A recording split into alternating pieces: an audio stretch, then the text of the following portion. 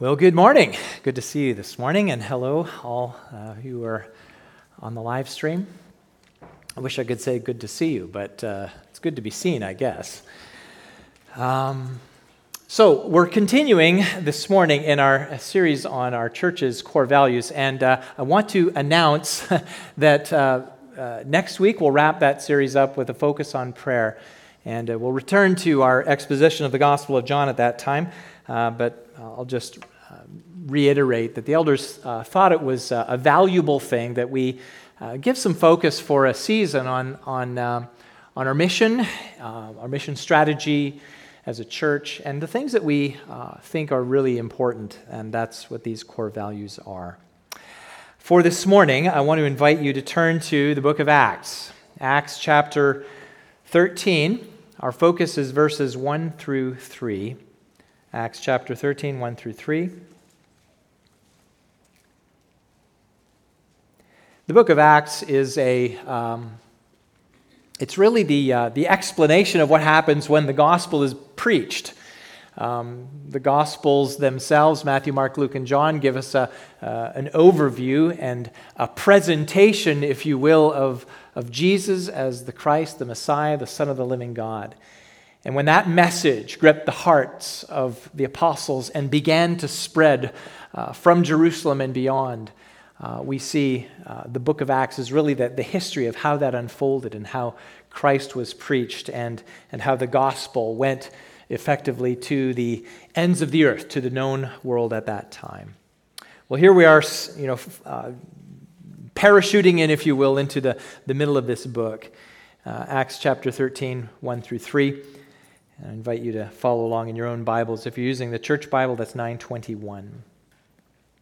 Hear God's word. Now, there were in the church at Antioch prophets and teachers: Barnabas, Simeon, who is called Niger, Lucius of Cyrene, Manaen, a lifelong friend of Herod the Tetrarch, and Saul.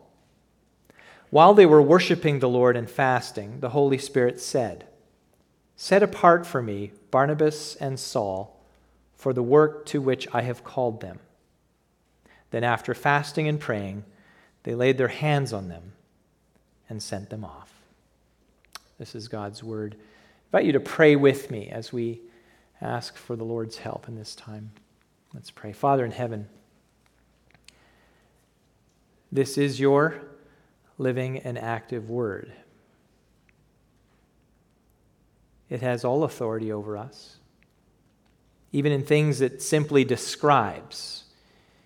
It is authoritative and it is true, and you give it to us for our sanctification, to make us wise to the salvation that we find in the Lord Jesus Christ, and in this context to give us an understanding of the local church and the gospel imperatives.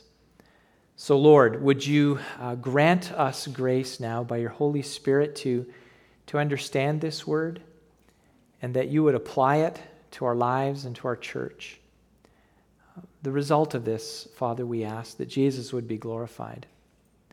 And Lord, it's not lost on any of us that a mere man is standing here proclaiming this.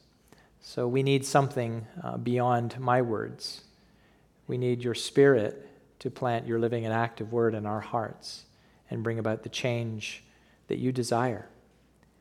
So cause that to happen. By your Spirit, give us ears to hear, hearts to respond willingly and delightedly to what you have to say to us. And we pray that Jesus would be glorified in all of this. In his name, amen. Well, when you think about any culture or movement that wants to be enduring, that movement has to find a way to reproduce itself. So the values that movement holds dear, they have to be propagated to the next generations. When I'm counseling with Christian couples that are planning on getting married, I half joke with them that, as we get to talking about the state of the nation and things like that, I kind of half joke with them that if they want to change this nation for the next generation, one way that they can do this is for all of them to get together with everybody else who shares their values and agree together just to have tons of babies. So we saw that an example this morning, people bringing their children. Now, I say it half jokingly because people will decide how many children they want to have. But it's true. It's true that you could effectively change a nation. Now, my mission this morning isn't to change this nation by exhorting you to have a bunch of babies. That's not my aim, nor is it the business of the church. But if we think about that, what's true for families is very much a spiritual reality for the church. The cause of the gospel is a disciple-making effort that Jesus intended to multiply disciples. And we get this. The gospel did not stop with any generation. It didn't stop with the apostles, and nor should it stop with ours. The gospel is, the church is not only to declare the gospel to this present generation and this local geography, but we bear some responsibility for making sure the gospel goes to the next town and around the world, and that it is passed to the next generation. And we get this. You and I are disciples of Jesus because Jesus' disciples and the first churches embrace the same value. And one of the thought experiments that I have in mind is when I get to glory, when we're all gathered around the throne of Jesus, to kind of track my own chain of the gospel stewardship back to which apostle or which disciple in the early church. We'll probably find that out. That'll be a glorious thing. But we believe today because somebody shared, and there was a church. Well, this morning, as we look at this section of the book of Acts, we see this church in Antioch as an example, really. An example for us and really every other church that seeks to be obedient to Christ in the disciple-making mission that he has given to us. And as I already mentioned, we've been in this series on core values. And we're focusing this morning on the value of multiplication. Not the math problems, but multiplying people with the gospel. I believe Antioch was a church that valued multiplication. They valued the multiplication of disciples, of leaders, and of ministries. So as we together here at Overland Hills Church focus on this Bible text before us, I want us to give focus to three specific exhortations. So if we value the multiplication of disciples, more disciples made for Jesus, more leaders to function in the context of the local church, and more ministries, we will do these things. We will, number one, we will identify leaders. Number two, we will pray missionally. And three, we will send enthusiastically. And that's really my outline for this morning. If we value multiplication, we will identify leaders, pray missionally, and send enthusiastically. First, if we value multiplication, we must identify leaders. Identify leaders. And I choose that word specifically. Now, I like family illustrations, so I'll give you one. With my grandson, I'm really enjoying everything about how he is learning and growing. Now, our daughter Haley, she brings him to our childcare here. And our routine is that Kathy picks him up for a few hours until Haley is done work. Anyway, what happens is he often brings a craft. And he'll say to Kathy, "Grammy, I make." I make. And we just love it. It's very cute. It might be a picture he's made, had cotton balls on it or some macaroni. You know the stuff. It ends up in a box somewhere or, well, gets thrown away. But it's cute at the time, right? He made it, and it mattered. But when we take him to the park, he'll find a stick or a leaf, and he'll seem fascinated with that thing until something else catches his interest. And even Avery understands the difference between something he has made and something he has discovered. When it comes to leadership in the church, I think it's important to understand that the church does not so much make leaders as the church does to discover and identify those that God has set apart. Now, I am not saying that helping others to grow into maturity has no part of developing leaders. I'm not saying that. But I truly believe that it is more about discovery, that is to say, identifying those that God has set apart. And so my point, if we value multiplication, we must identify leaders. In our text, the writer of Acts, Luke, same as the gospel writer, he simply reports, verse 1, "Now there were in the church at Antioch prophets and teachers," and he names them: Barnabas, Simeon, who is called Niger, Lucius of Cyrene, Manaen, a lifelong friend of Herod the Tetrarch, and Saul. So what of these prophets and teachers? Prophets and teachers. Now, as we think about what that means, think not of distinct roles, one of a prophet and the other a teacher. Rather, think of the roles together. As we look at that word in the New Testament, the word prophet is used to refer both to those who would foretell future events and those who would forthtell, that is to say, speak the inspired word of God authoritatively. So an example of a foretelling prophet in the New Testament is one Agabus, and we see his name a couple of times, Acts 11:28, Acts 21:10.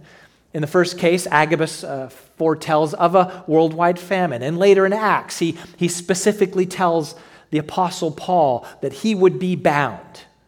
He would be put into chains if he were to travel back to Jerusalem. Paul takes that and says, "I'm going anyway." So he's got some information about the future. So that's one example. But most often when the word prophet is used in the New Testament, it's really describing one who is speaking the inspired, whose speaking is inspired by the Holy Spirit, and then combined with this teaching role, to speak inspired words and combine that with teaching role. And that's what I believe is in view here in Acts 13.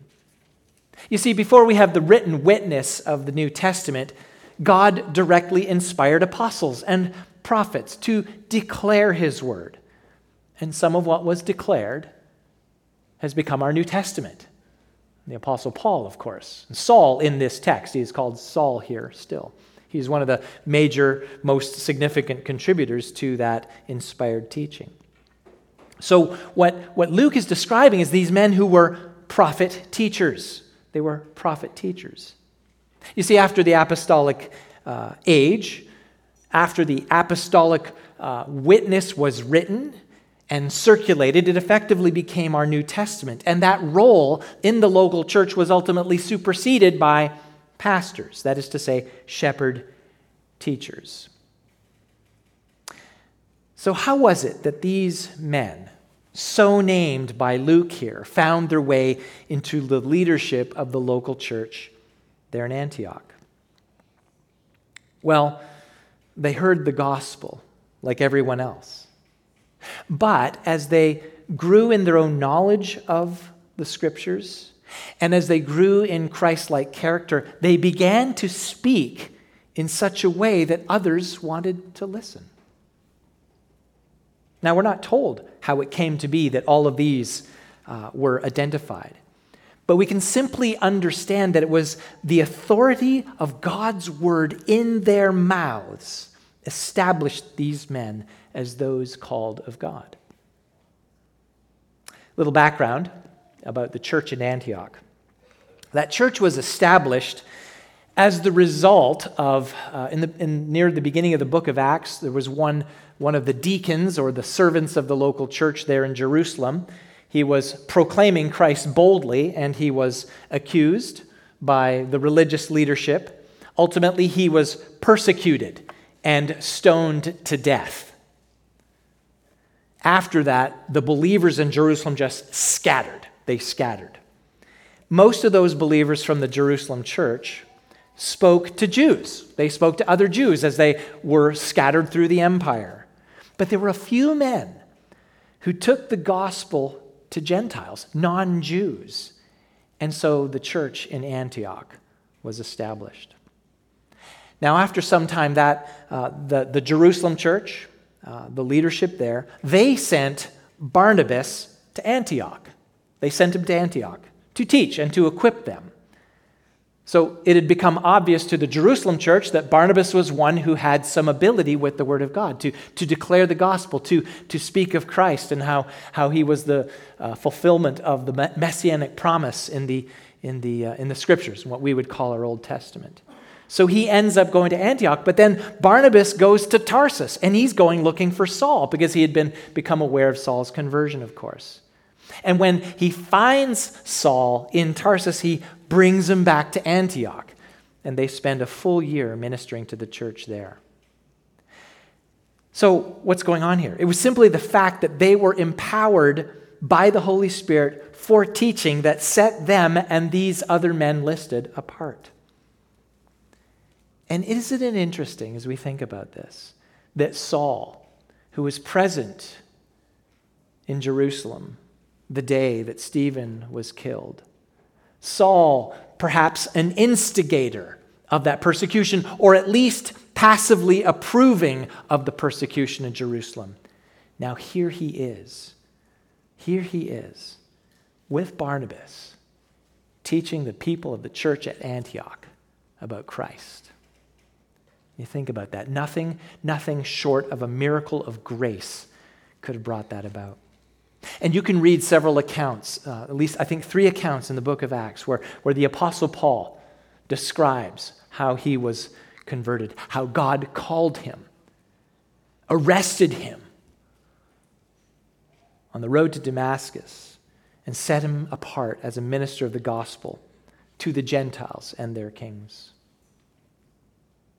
So, here in Antioch, you had these men, these prophet teachers recognized as leaders. Now, as we think about this, we're looking at an example. We're looking at how it happened. What's the instruction then for the church today? What's the instruction for us? And I think simply it is this: we must identify the leaders that God has set apart. We must do that. That must be part of our DNA as a church. We must value that, looking for the ones that God has set apart. Now, as we do that as a church, what are the criteria? What are the criteria for identifying those men? They are men of character and skill. Men of character and skill. Now, we can drill down into what this looks like in his letter to Timothy. The Apostle Paul lays out these qualifications, and he uses there the title overseer. And so when you see that in the Bible, and you see that in the New Testament, I want you to think of overseer as simply synonymous with elder, pastor, shepherd.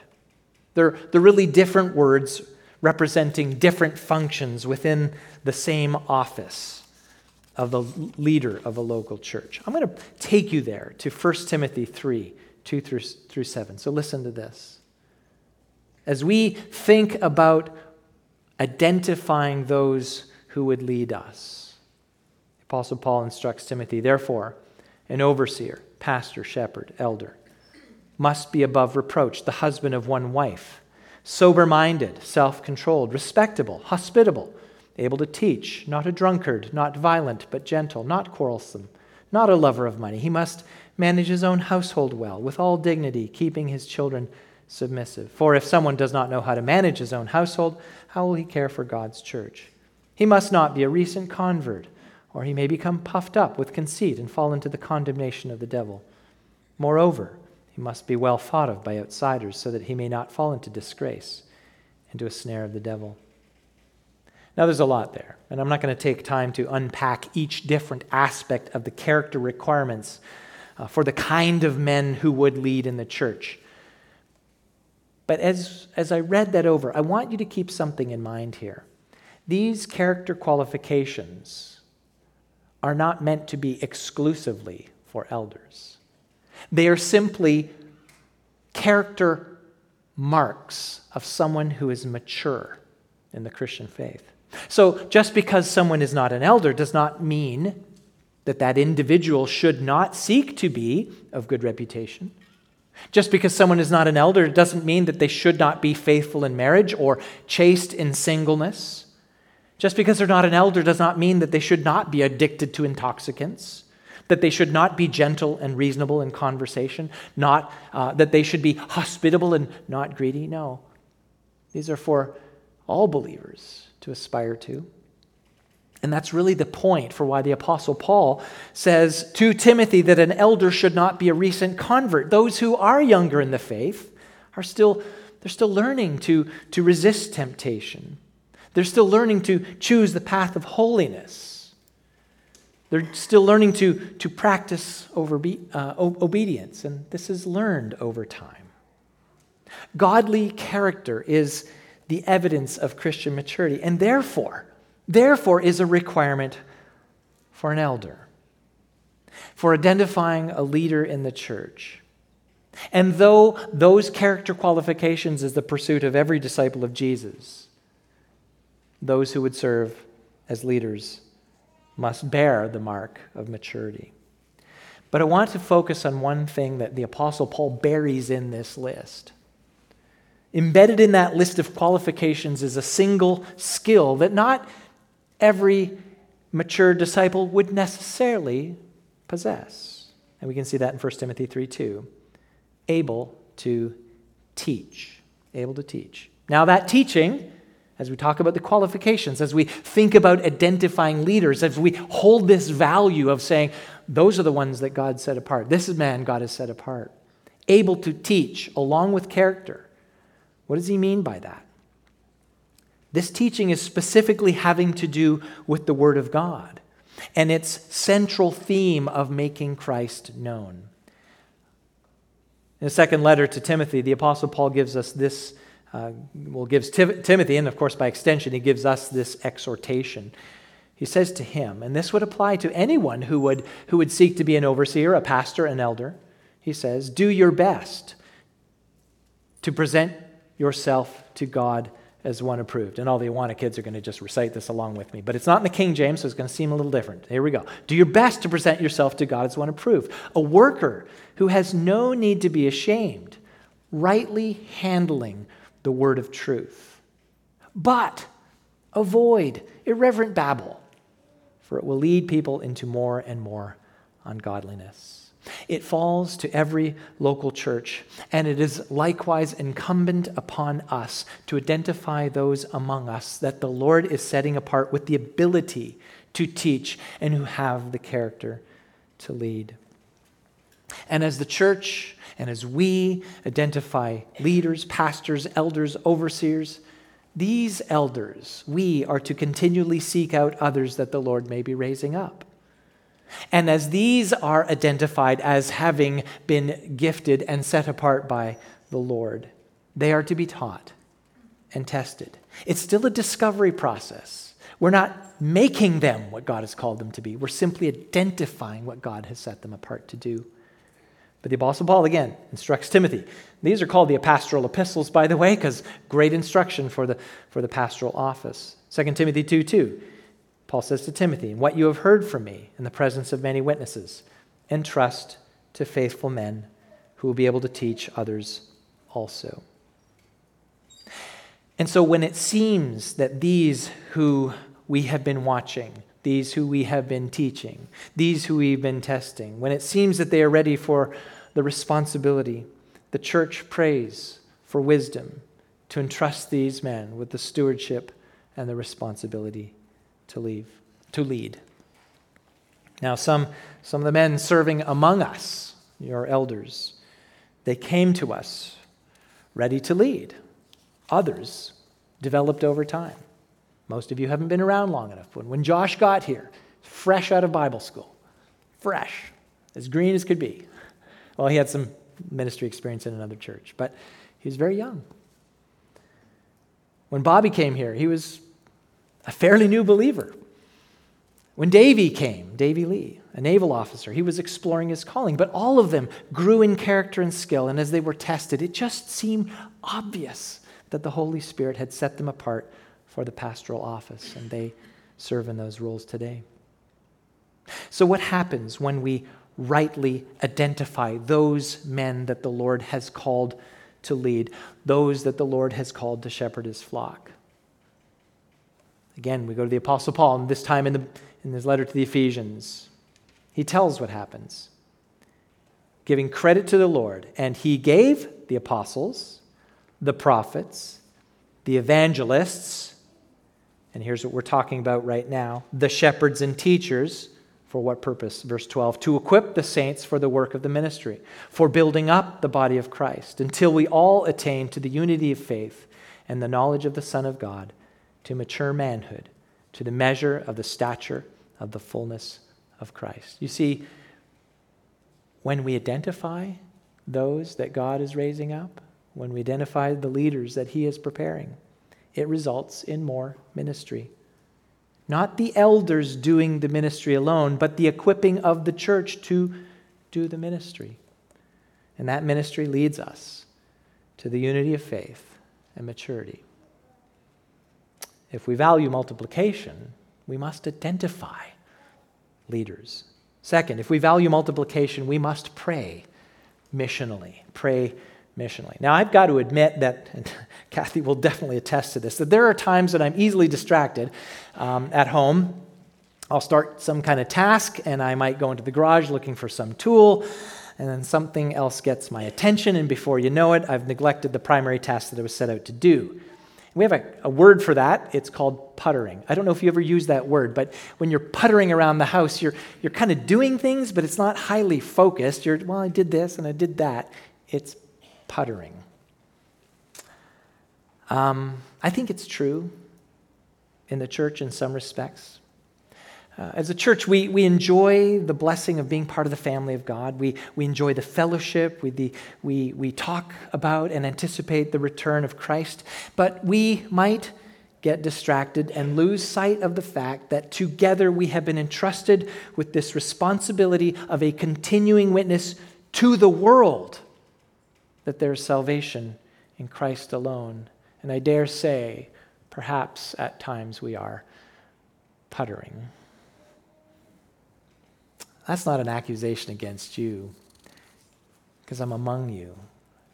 And I risk that too, taking my eyes off the goal. And I think it shows up in our prayers. Sometimes our prayers are more about our comfort and our protection and our well-being in this world, more about those things than fulfilling the mission that Jesus called us to as his ambassadors.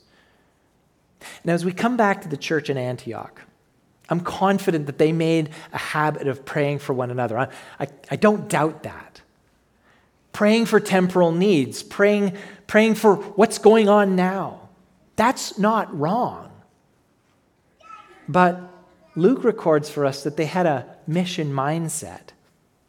While they were worshiping, verse 2 in Acts chapter 13, while they were worshiping the Lord and fasting, the Holy Spirit said, "Set apart for me Barnabas and Saul." Now, more people needed to know about Jesus as Savior. And as a result of their worship and prayer together, the church in Antioch knew that the Spirit had marked two among them to carry the gospel to places unreached. Now, if we think about how Jesus taught his disciples to pray, when Jesus' disciples approached him and said, "Lord, teach us to pray," what did Jesus say to them? He said, "Pray this way." The first petition that Jesus said, "Hallowed be your name." Father, our Father in heaven, hallowed be your name. So it's a petition. God, cause your name to be regarded as holy. But that second petition, your kingdom come. Your will be done on earth as it is in heaven. Now, if we just pause there. And I know we take this as a model prayer. Many of us use it as a kind of a template. Maybe sometimes we forget to come back to it. So how quickly, and I know this about my own prayers, how quickly do I launch into temporal things? Healing, comfort, provision. Of course, Jesus says we're to pray those things, but that's not first in his list. Your kingdom come. Your will be done on earth as it is in heaven. What does it mean for the kingdom of God to come? Well, it means that the rule of Jesus in the hearts of people is realized. It has a future realization, of course, when Jesus, in his second advent, comes back Every knee will bow, every tongue will confess that he is Lord to the glory of God the Father. But his kingdom now means that he rules in our hearts, and that he rules in more and more and more hearts, and that more and more subjects are brought under his kingly, benevolent, merciful rule. And it means, for the kingdom of God to come, it means that the people of God, we who now bow the knee to Christ in repentance and faith, we wait for the day of Jesus' return by proclaiming him as king now. It's the heart that Jesus demonstrated when he looked over the city of Jerusalem. I don't know if you remember the occasion. Matthew chapter 9. It's one of my favorite sections about telling us Jesus' ministry and his heart. I'll read it for us. Matthew 9:35. And Jesus went through all the cities and villages, teaching in their synagogues and proclaiming the gospel of the kingdom and healing every disease and every affliction. Verse 36. When he saw the crowds, he had compassion for them because they were harassed and helpless like sheep without a shepherd. Then he said to his disciples, the harvest is plentiful, but the laborers are few. And he gives this instruction. Therefore, pray earnestly to the Lord of the harvest to send out laborers into his harvest. Jesus taught his disciples to pray missionally. Because of Jesus' compassion for the people, he urged his disciples to pray that God would send workers. I wonder, well, I'm confronted by it, of course. Do I pray like that? Do you pray like that? Do we pray like that? Do we pray that God would use us to speak his good news to the unbelieving? Do we fervently ask him to rearrange our own priorities, to provide us with the resources, to grip our own hearts with the compassion that Jesus had for the lost? Listen, look around you, not in this room, but think about the people around you, the people at work, the people on your street. They are harassed and helpless, and they are lost.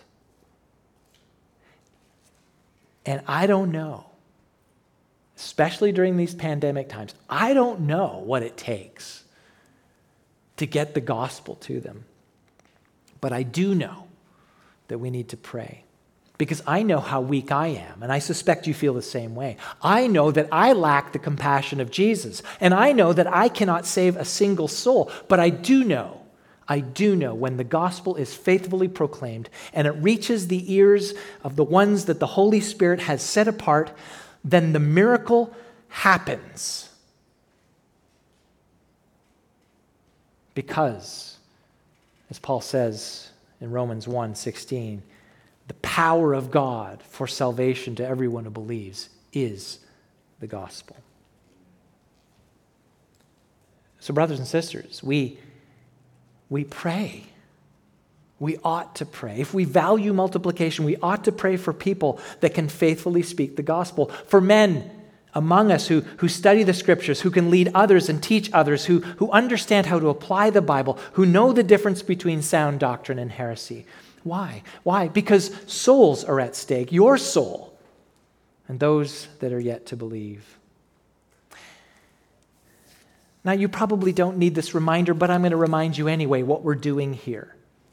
We have the message of good news. We have the gospel. It's in the scriptures. It's what we are to proclaim. That message, that the Son of God became a man. Jesus was born of Mary in Bethlehem. He was the fulfillment of thousands of years of expectation in the scriptures from Genesis to Malachi. He actually lived on the earth, Jesus, 2,000 years ago. He committed no sin, neither was there deceit found in his mouth. He was crucified and buried. And in such a glorious way, God the Father counted that death on that cross as full payment for our sin.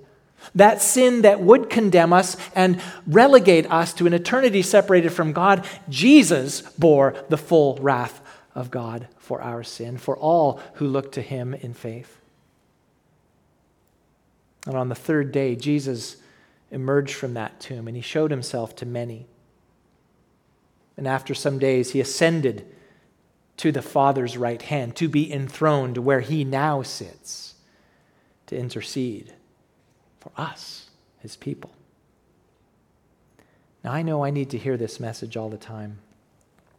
And listen, if you're here for the first time, I want you to know our thinking about you as you walked in this door, our primary concern for you is that you know this. And if you already know this, our primary concern is for you to grow in this knowledge. And so we say this all the time.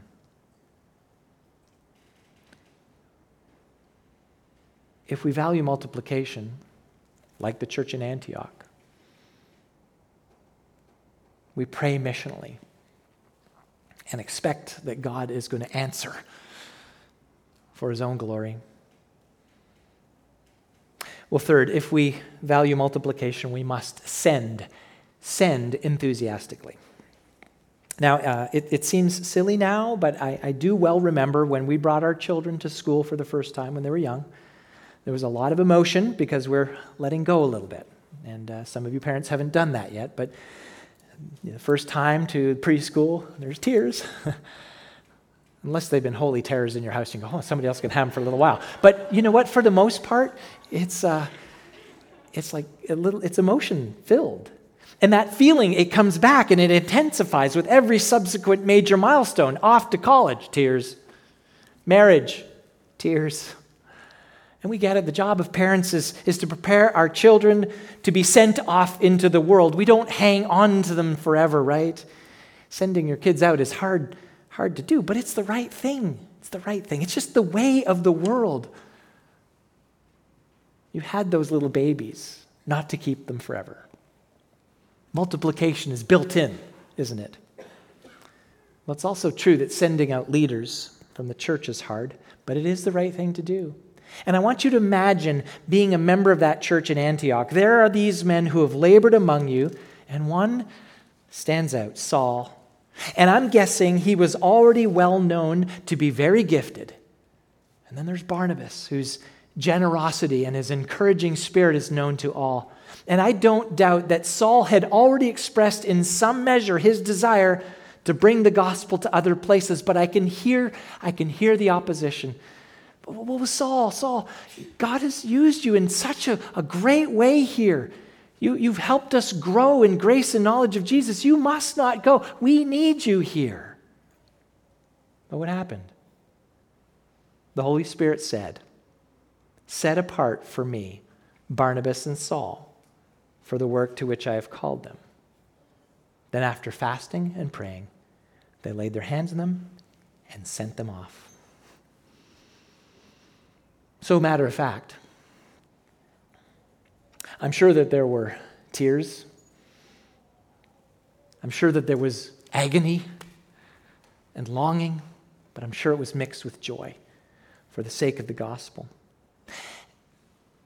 And for the sake of the gospel, brothers and sisters, church family, we must be willing and ready to send out those that the Lord is calling to other places, whether that's across town or across the country, or to the other side of the world. But it's hard, isn't it? It's hard. Over a year ago, we began to talk about how we might partner with another church in the Omaha area. And that church was limping, and they needed to be restored to health. A church that needed a pastor to shepherd them. And before we sent Davy Lee, one of our own pastoral team members, before we sent him to Sender Baptist with our prayers and financial support, there was prayer. And I remember it. Some expressed concerns. We felt it. We love Davy. We need him here. He's so talented that the timing is not great. Who will step in to fill his responsibilities? We'll miss him. Oh, there were many, many reasons for him not to go, but it became clear to the elders, and it was affirmed by the members to send him. And even though it was hard, though it was painful in many ways, I've said before, and I'll say it again, I think it's one of the best things we've ever done as a church. I think it was our Antioch moment. That's what I think of it. And I want us to have more Antioch moments. This morning, I think, Josh, did you have a Go Team meeting? Well, if you're not aware of that, what's the purpose of that? We want to raise awareness about our missionary partners, but not only for the sake of helping you all to know what's going on in other parts of the world through those we support with finances and prayer, but we want to stoke it within you because maybe God is gripping your heart to go, maybe on a short-term mission trip, or maybe spend your life somewhere. And I'll say this right now that I won't name them, there's some students who are exploring the missionary calling, and Josh is working with them to find ways of ensuring that they can explore that calling by testing and learning ministry skills. We want to be zealous goers and encourage those among us by being zealous senders. Josh preached a sermon on that some time ago. Look that one up. I don't know when it was, but it was a great one. If we value multiplication, like the church at Antioch, we must be prepared to send enthusiastically for the sake of the gospel. As I wrap this up, Jesus gave the definitive statement on multiplication when he said this, Matthew 28. I'm sure you're surprised I haven't quoted this yet, but here we are. Jesus said this, "Go therefore and make disciples of all nations, baptizing them in the name of the Father and of the Son and of the Holy Spirit, teaching them to observe all that I have commanded you. And behold, I'm with you always to the end of the age." When we identify those men that the Lord has set apart, more and more people can be equipped for ministry and grow to maturity in faith. When we pray missionally, the Lord will give us compassion for others, and we will be eager for them to know Christ. And when we send out enthusiastically, we complete the circle so that more will be identified, more will pray missionally, and more will be sent. That's the math. That's multiplication. And in all of this, Jesus said, "I'll be with you to the end of the age." We value the multiplication of disciples, leaders, and ministries. Jesus will be with us. Count on it. Let's pray. Father, we know you have called us to this task. This is the kind of church we want to be. And Lord, we are weak to do it. We do not have power in of our own strength, so we ask that you would just grip our hearts. Cause us to do the very thing that we ought to do by your grace. Strengthen us. Open our eyes to see the opportunity. Raise up men among us who are serving, who are ready to serve. And Lord, give us success as you define it, not as the world defines it, but give us success as you define it, making Christ known to the ends of the earth. We do pray all of these things for the glory of Jesus.